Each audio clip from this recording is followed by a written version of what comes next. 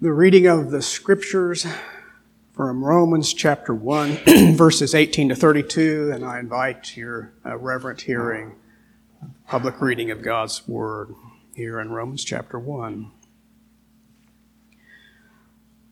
For the wrath of God is revealed from heaven against all ungodliness and unrighteousness of men, who by their unrighteousness suppress the truth. For what can be known about God is plain to them, because God has shown it to them. For his invisible attributes, namely his eternal power and divine nature, have been clearly perceived ever since the creation of the world in the things that have been made. So they are without excuse.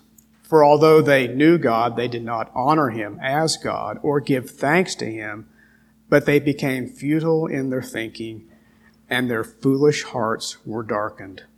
Claiming to be wise, they became fools, and exchanged the glory of the immortal God for images resembling mortal man and birds and animals and creeping things. Therefore God gave them up in the lusts of their hearts to impurity, to dishonoring of their bodies among themselves, because they exchanged the truth about God for a lie, and worshipped and served the creature rather than the Creator, who is blessed forever. Amen.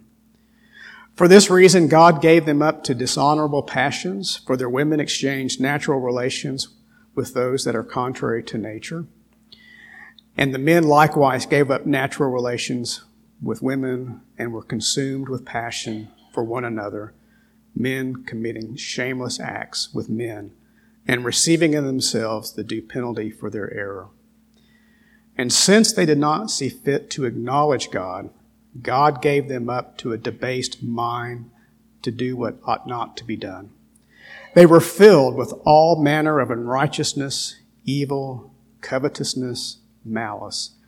They are full of envy, murder, strife, deceit, maliciousness. They are gossips, slanderers, haters of God, insolent, haughty, boastful, inventors of evil, disobedient to parents, foolish, faithless, heartless, ruthless. Though they know God's righteous decree that those who practice such things deserve to die, they not only do them, but give approval to those who practice them. The word of the Lord. Thanks be to God. Many things in life to be afraid of. Much of it natural, of course, but the most terrifying reality in life is not a surprise nuclear attack or some terrorist that sneaks into Oklahoma City, does some incredibly explosive event. The most terrifying reality in life, by the way, is not another virus. They're always going to be with us.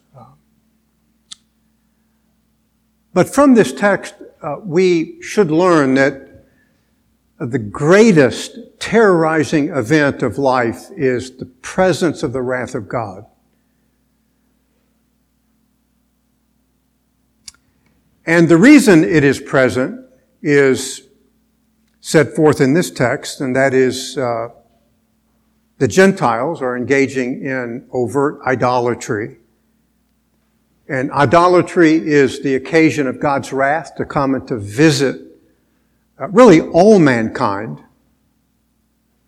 and certainly his wrath in rejecting, violating, and reprobating in terrible wrath those who are idolaters. The text before us this morning begins a new section in the book of Romans, in which the Apostle Paul establishes the need for justification in the condemnation of the whole world. He's going to condemn all of humanity, all men, generically speaking. All are condemned, none escape. children, boys, girls, all mankind are under God's condemnation. And that's going to be expressed in beginning with verse 18 of the first chapter, all the way down through the 20th verse of chapter 3. And the immediate reason for the condemnation is set forth here in the idolatry of the Gentiles. And the way that idolatry breaks out in really self-worship has many ways in which it is expressed, but it's certainly expressed in self-love. And so in verses 18 to 23, the Gentiles reject God for idols. And based on that rejection, God's going to come in terrifying wrath. And the rest of the verses explain the outworking of that wrath. And so the wrath of God is present. We oftentimes think it's distant. Well, certainly it is distant in a physical form, but the most terrifying aspect of it to me is its presence in a spiritual form in destroying people who reject God. And terrifying reality of that is in our text this morning. It's also a reason that Paul wants to come to Rome, to proclaim the power of the gospel. If all men are under wrath, then the only way they can be saved is the power of God, who alone can save. And therefore, relying on last week's message from verses 16 and 17, the gospel is the power of God to salvation.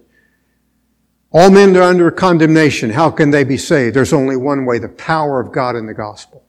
It takes divine power to rescue someone from the terrifying reality of the wrath of God that's present as we speak. And absent the power of God into salvation, this wrath is present, it's active, and again, it's terrifying, not to overuse the word. It's terrifying as God reprobates idolaters. And His reprobation is active and present, and it should terrify all mankind. That God has revealed His wrath is detailed in verse 24, 26, and 28, which we will look at momentarily. But it's against all ungodliness and unrighteousness of men, evidenced in their suppressing the truth and unrighteousness, illustrated in their rejection of natural revelation in the creation. Again, Paul here is going to state that the natural creation, nature, if you will, testifies that there's a creator. And not only does God testify that there's a creator in the creation, but He makes it evident to all men that He's the creator. Verse 19. Notice the text. God made it evident to them. So He gives them the evidence that He's the creator. By the way, when you share the gospel, number one, you can't convince anyone of their spiritual estate, but you don't have to argue that God is their creator because it is stamped on their souls. All men know that they are not here by time and chance. I know that's taught in our school system, but there's a greater teacher that teaches all men that they are creatures and He's the creator. It's a very powerful way, by the way, to witness to people, and that is to simply rely upon what is self-evident to everyone, and that is that they are the creature and God is the creator. And they know it internally and they cannot escape it. It's stamped upon their souls that God owns them as their creator. But of course they deny it. And I'm not denying that, and neither is the Apostle Paul. They see it visibly every time they go into nature. and it testifies to them, and they comprehend it internally because God has made it evident to them. If you will, it is self-evident. You do not have to argue a self-evident truth. You simply have to proclaim it. And by the way, that's the power of the gospel. Verse 20. Because that which is known about God is evident within them, because God made it evident to them. And the result is, verse 20, they are without excuse. I love that phrase because I'm a man of many excuses. When it comes to standing before God, there are none. You can't argue, well, I had bad teachers. You cannot and will not be able to argue that you had evil parents. Or terrible things happened to you in the earthquake of whatever year. There's no excuse before God. By the way, the phrase "they are without excuse" is a legal term. So there's a presumption that a court has met and proclaimed that all men are without excuse and therefore under condemnation. Their position, God is saying, is indefensible. I don't know if you've ever been to court, but typically people go to court because someone has some kind of case to be argued and before a judge. But before you can ever get to the judge, you have to show the judge that there has been proper service on your adversary. You can't just walk in and say, Your Honor, this person is guilty. Here's my proof, and therefore say that they're guilty and make it so. No, the judge is going to say, is there proper service? When I used to go to small claims court to try to collect money that was owed me while I was in business, I generally went and I hired the sheriff to go make service. Cost a little extra money, but I just found that there's something compelling about a guy walking into an office or knocking on a door that has a gun strapped to his side, rendering the court that this person is serving you and he's going to go to court and you need to show up in court. Now again, I understand that small claims court and it gets much more complicated the farther up you go till even you get to the Supreme Court of the United States. But what God is telling us through the words of the Apostle Paul is that God has rendered effective service to all mankind. And the service is nature. And He has served them that He is the Creator and that they are guilty and without excuse. That's one of the reasons you don't have to argue anyone into the gospel. Number one, you can't. But the second reason, it's self-evident to them because God has rendered service upon their souls. I don't need to hire the sheriff or a process server to serve my neighbor that they need to hear the gospel. It's self-evident to them by virtue of the fact that they are the creatures and God is the Creator. And part of the reality of this text is that the heavenly court has sentenced them already without excuse. And the heavenly court is going to exact present penalty. There is a future penalty, I understand that, the day of Christ. But there's a present penalty in heaven's court. Now I want to make a distinction. We live in a country of many courts, civil, criminal, small claims. I presume there are others that I'm unaware of. States have a Supreme Court. The federal government has a Supreme Court. I am not speaking from this text from any civil court whatsoever. I'm speaking of heaven's court.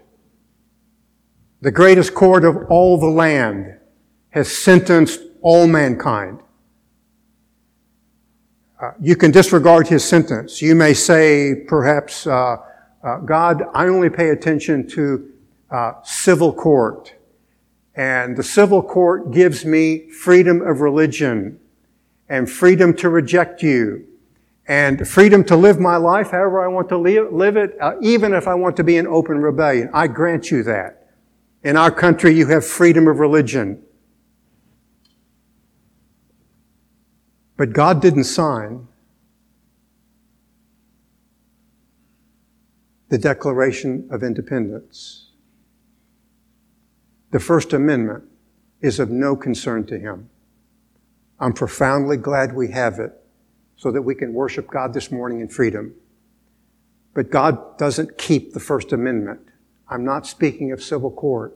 I'm speaking of the greatest court in all of the world. Heaven's court has served and sentenced all mankind. And I'm going to describe the sentence to you in the following text.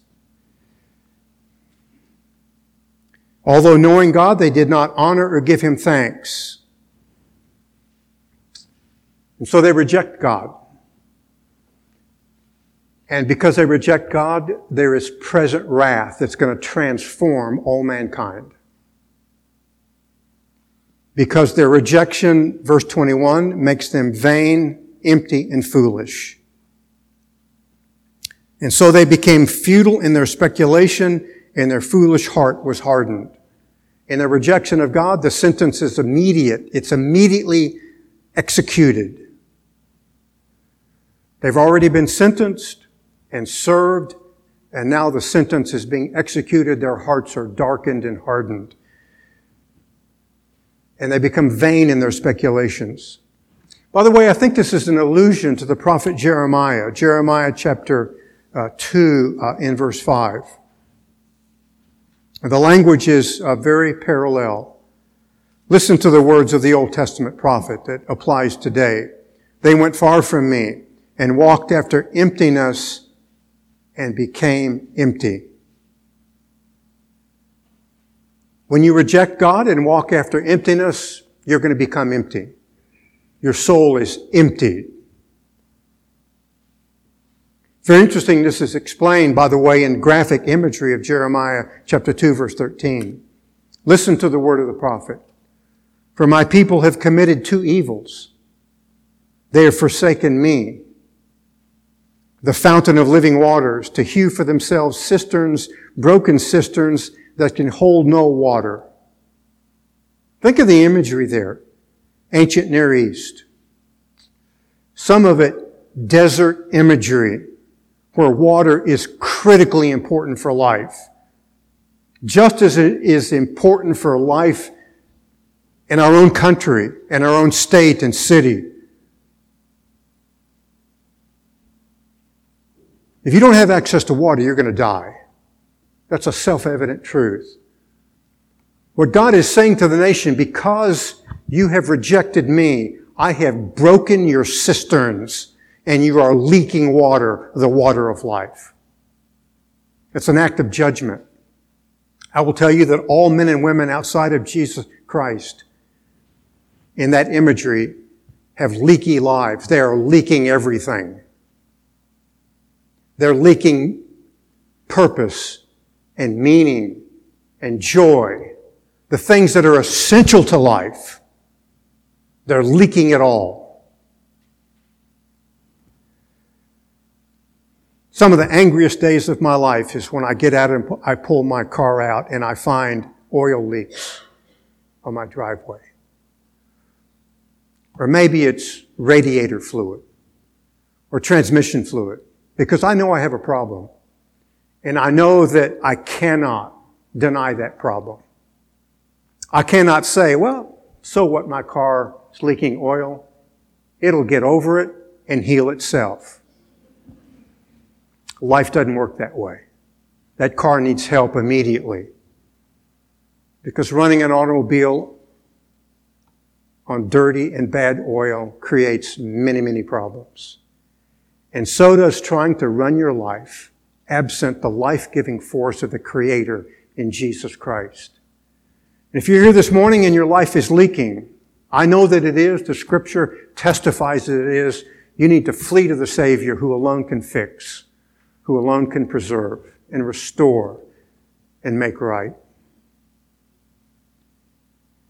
Furthermore, in verse 21, their inner faculties of reasoning and thought are darkened so that they lose a sense of morality.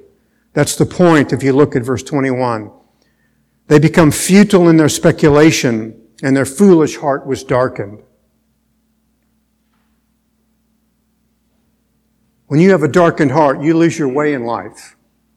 The heart is a reference to the inner life of man, whereby we process information, whereby we reason, and whereby we have a soul. And if that's darkened, we lose the essentials of life, and namely knowing God through His Son, Jesus Christ.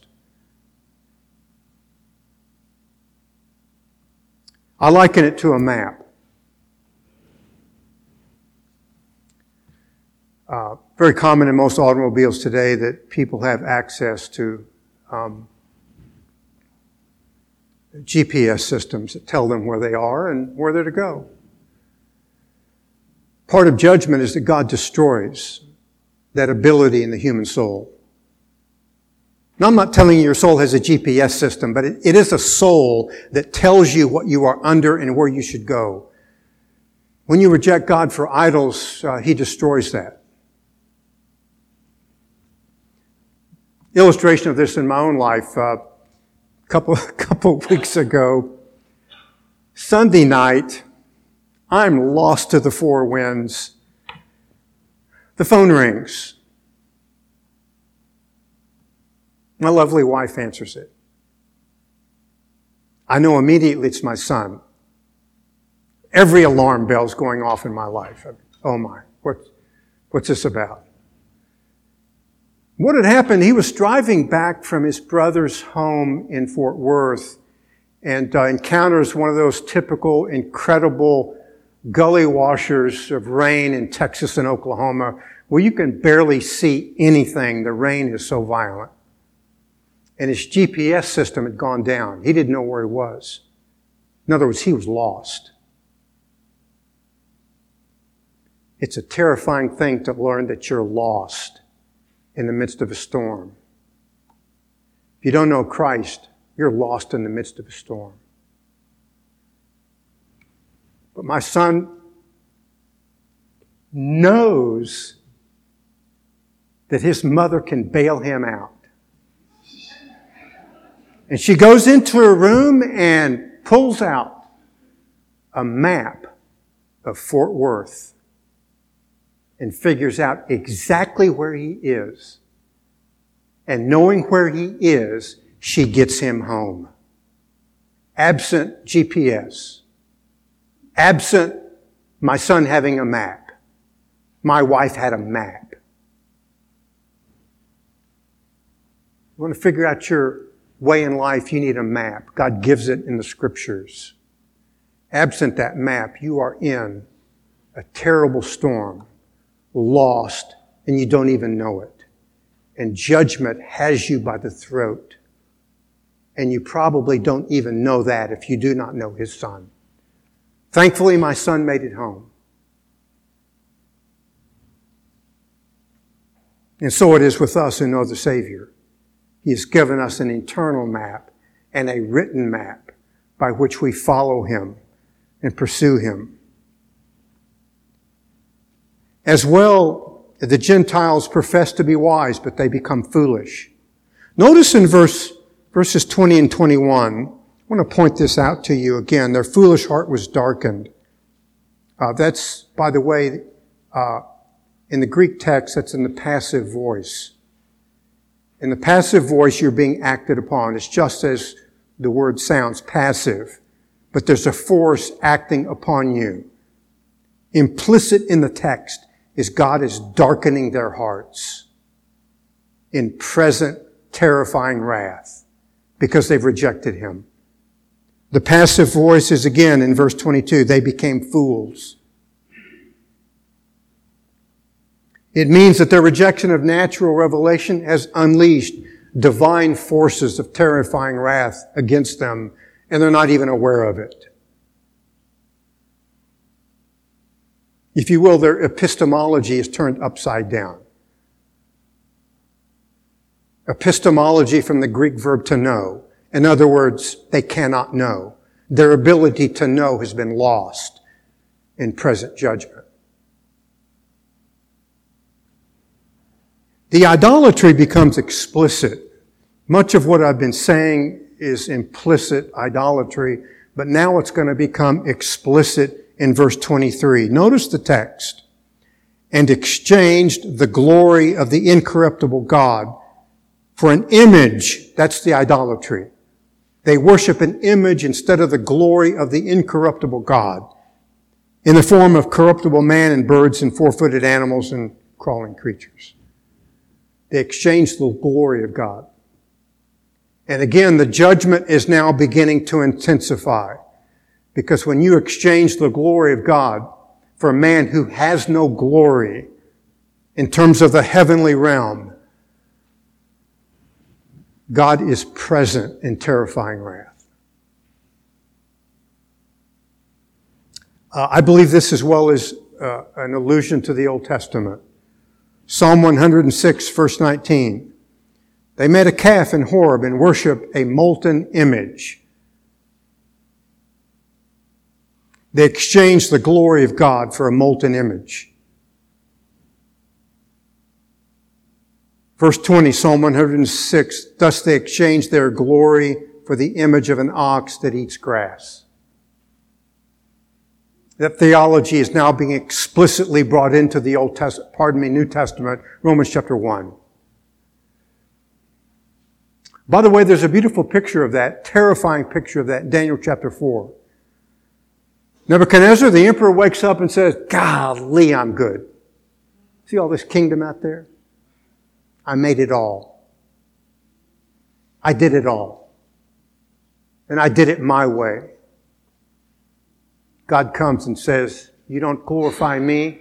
He turns him into a cow that's probably relying upon echoes from Psalm 106. You want to be like a creature? I'll make you like one.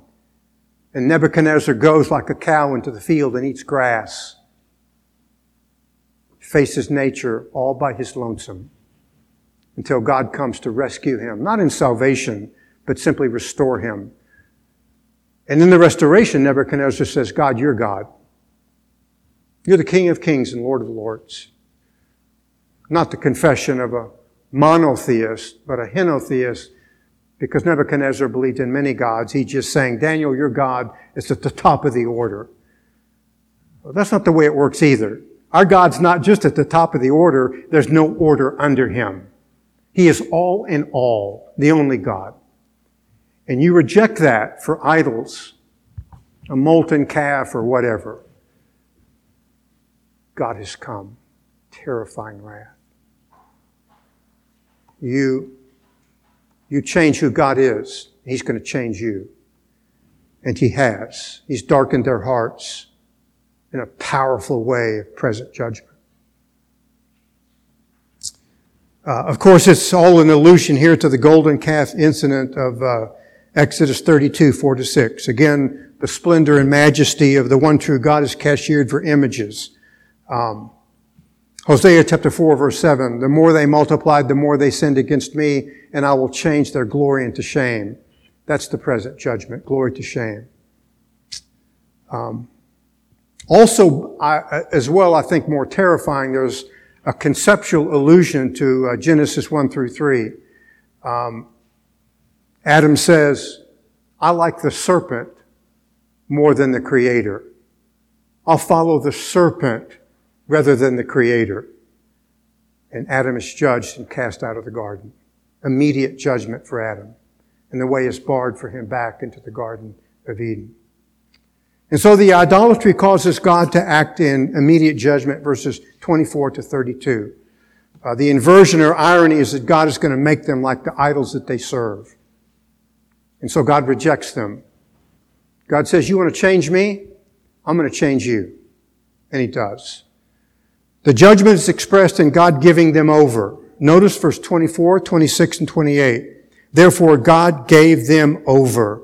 26, for this reason, God gave them over.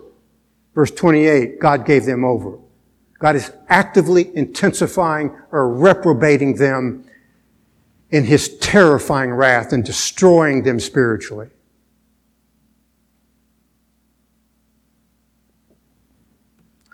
I want to stress this because this is not God permitting them or God being passive. Rather, God is changing them. That He will use sin to punish sin. It's judicial. I understand that. It's judicial. Because they changed Him for the glory of a creature. First, God gave them over to their lusts and sexual uncleanness, resulting in their bodies being dishonored. By the way, there's a conceptual allusion here that I think is very profound to the act of idolatry in the history of the nation of Israel.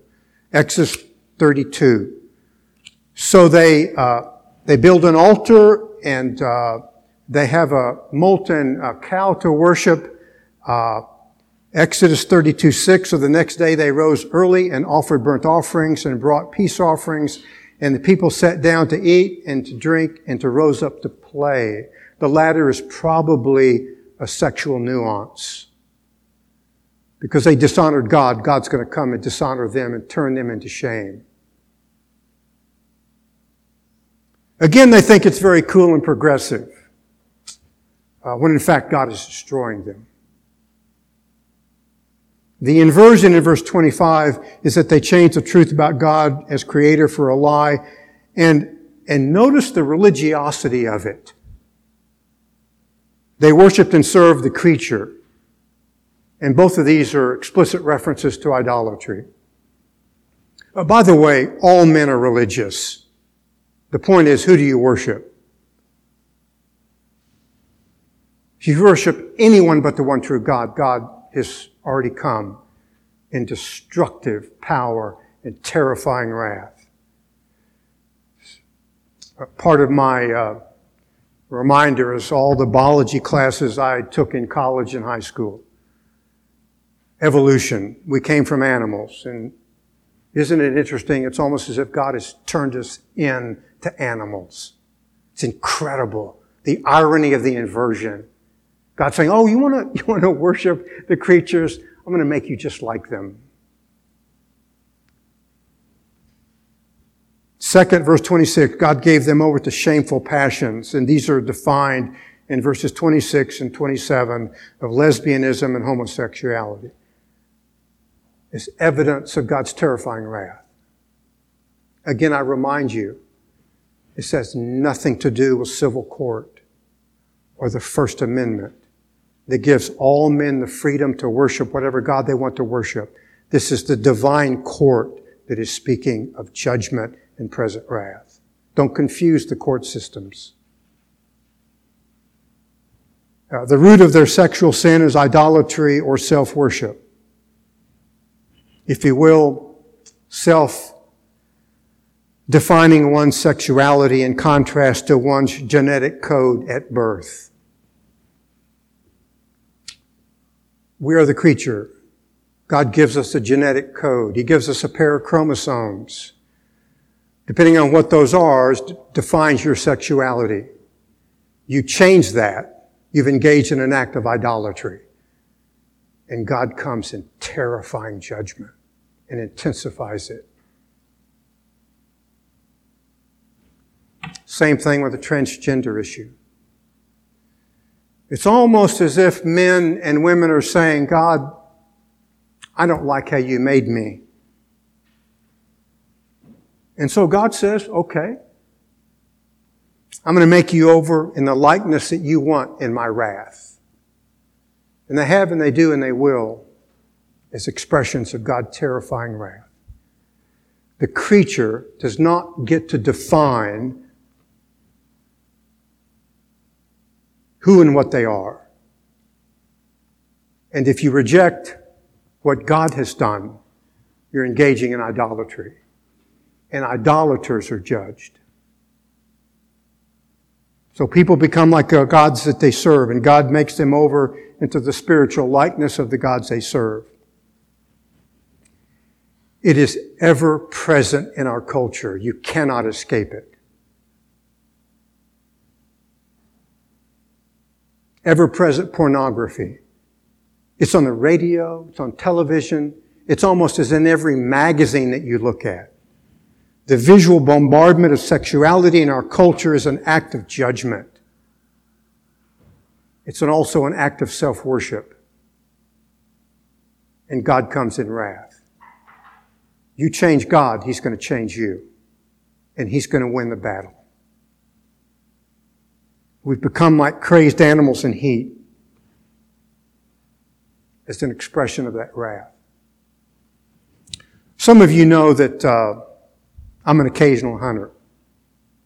Not a very good one, I'll admit. But in one of the turkey seasons, and certainly in deer season, it's revolves around the estrus cycle of the female deer turkey. And in that cycle, the male does stupid.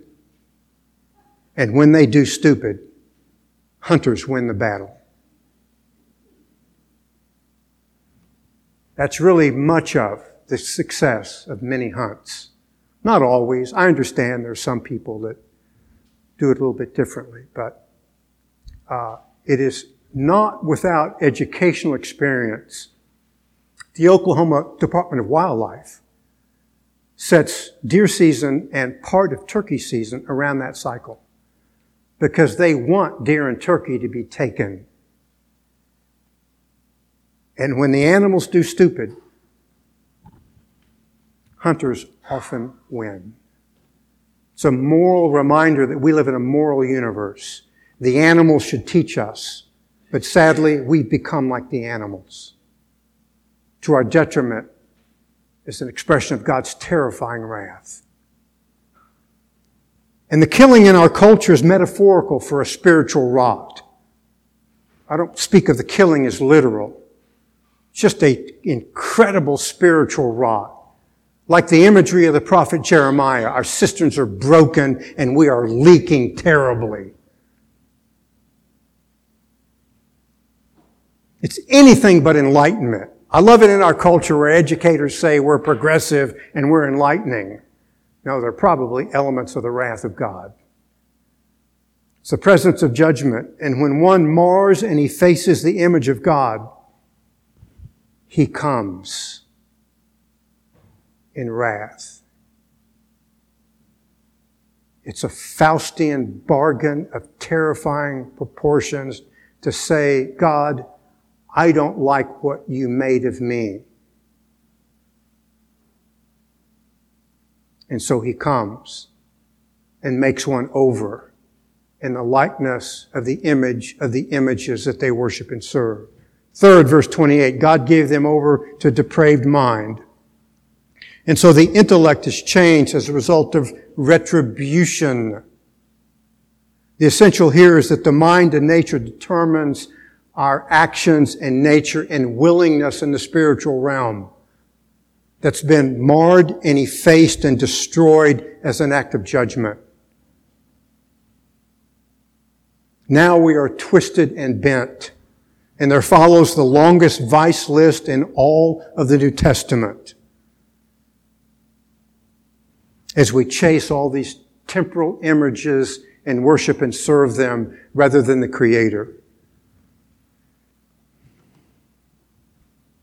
There's only one way to escape this terrifying wrath. That's the grace and the power of God and the gospel. Though under wrath, God came for us. He has and He will change us. Look at the text again, if you would. Romans chapter 1, verse 23. The verb in verse 23, and exchange the glory of the incorruptible God is used in 1 Corinthians chapter 15, verses 51 and 52, when Paul says we shall be changed.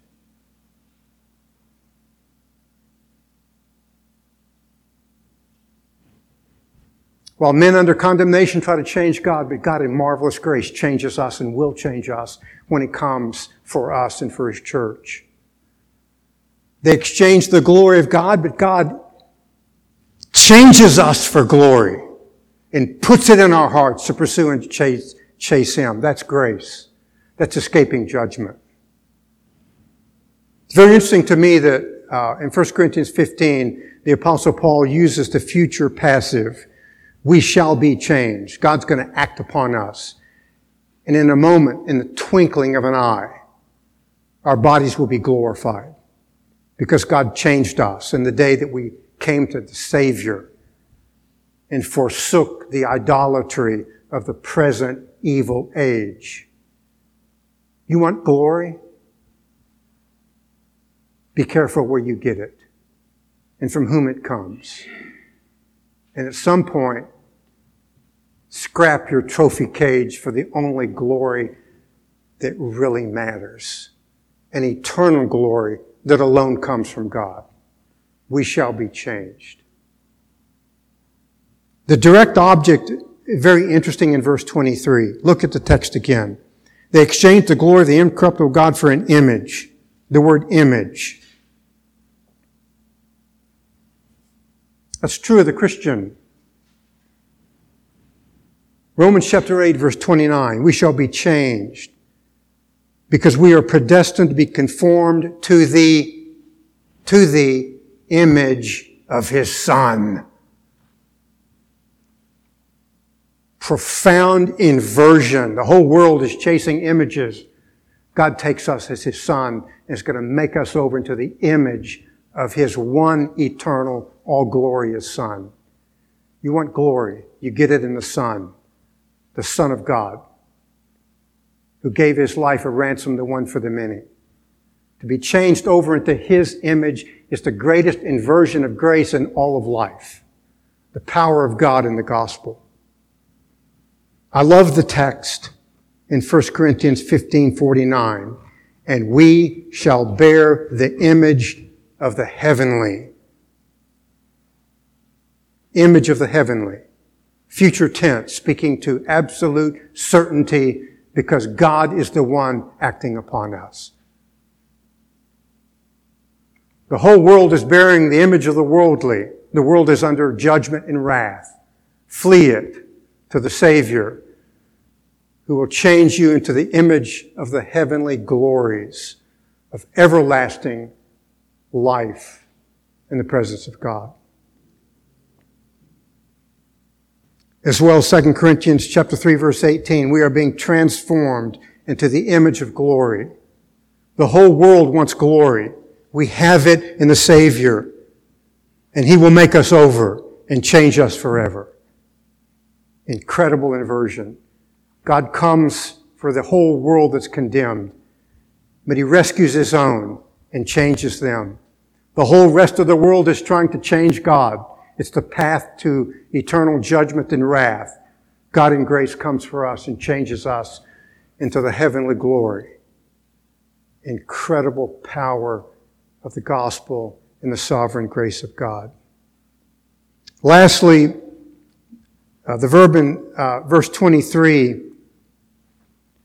exchange the glory. A compound form of that verb is used in Romans chapter 5 and verse 10. Reconcile to God, or change from enmity to friendship. And so I remind you, ladies and gentlemen, are you trying to change God? Or is He changing you? Two courses in life. One is the course of terrifying present wrath. The other, to the most beautiful, glorious presence of all of life. The presence of God in eternal glory. The lost try to change God. He changes us in sovereign power and grace and thank God that He has and will complete the work that He has begun in our hearts.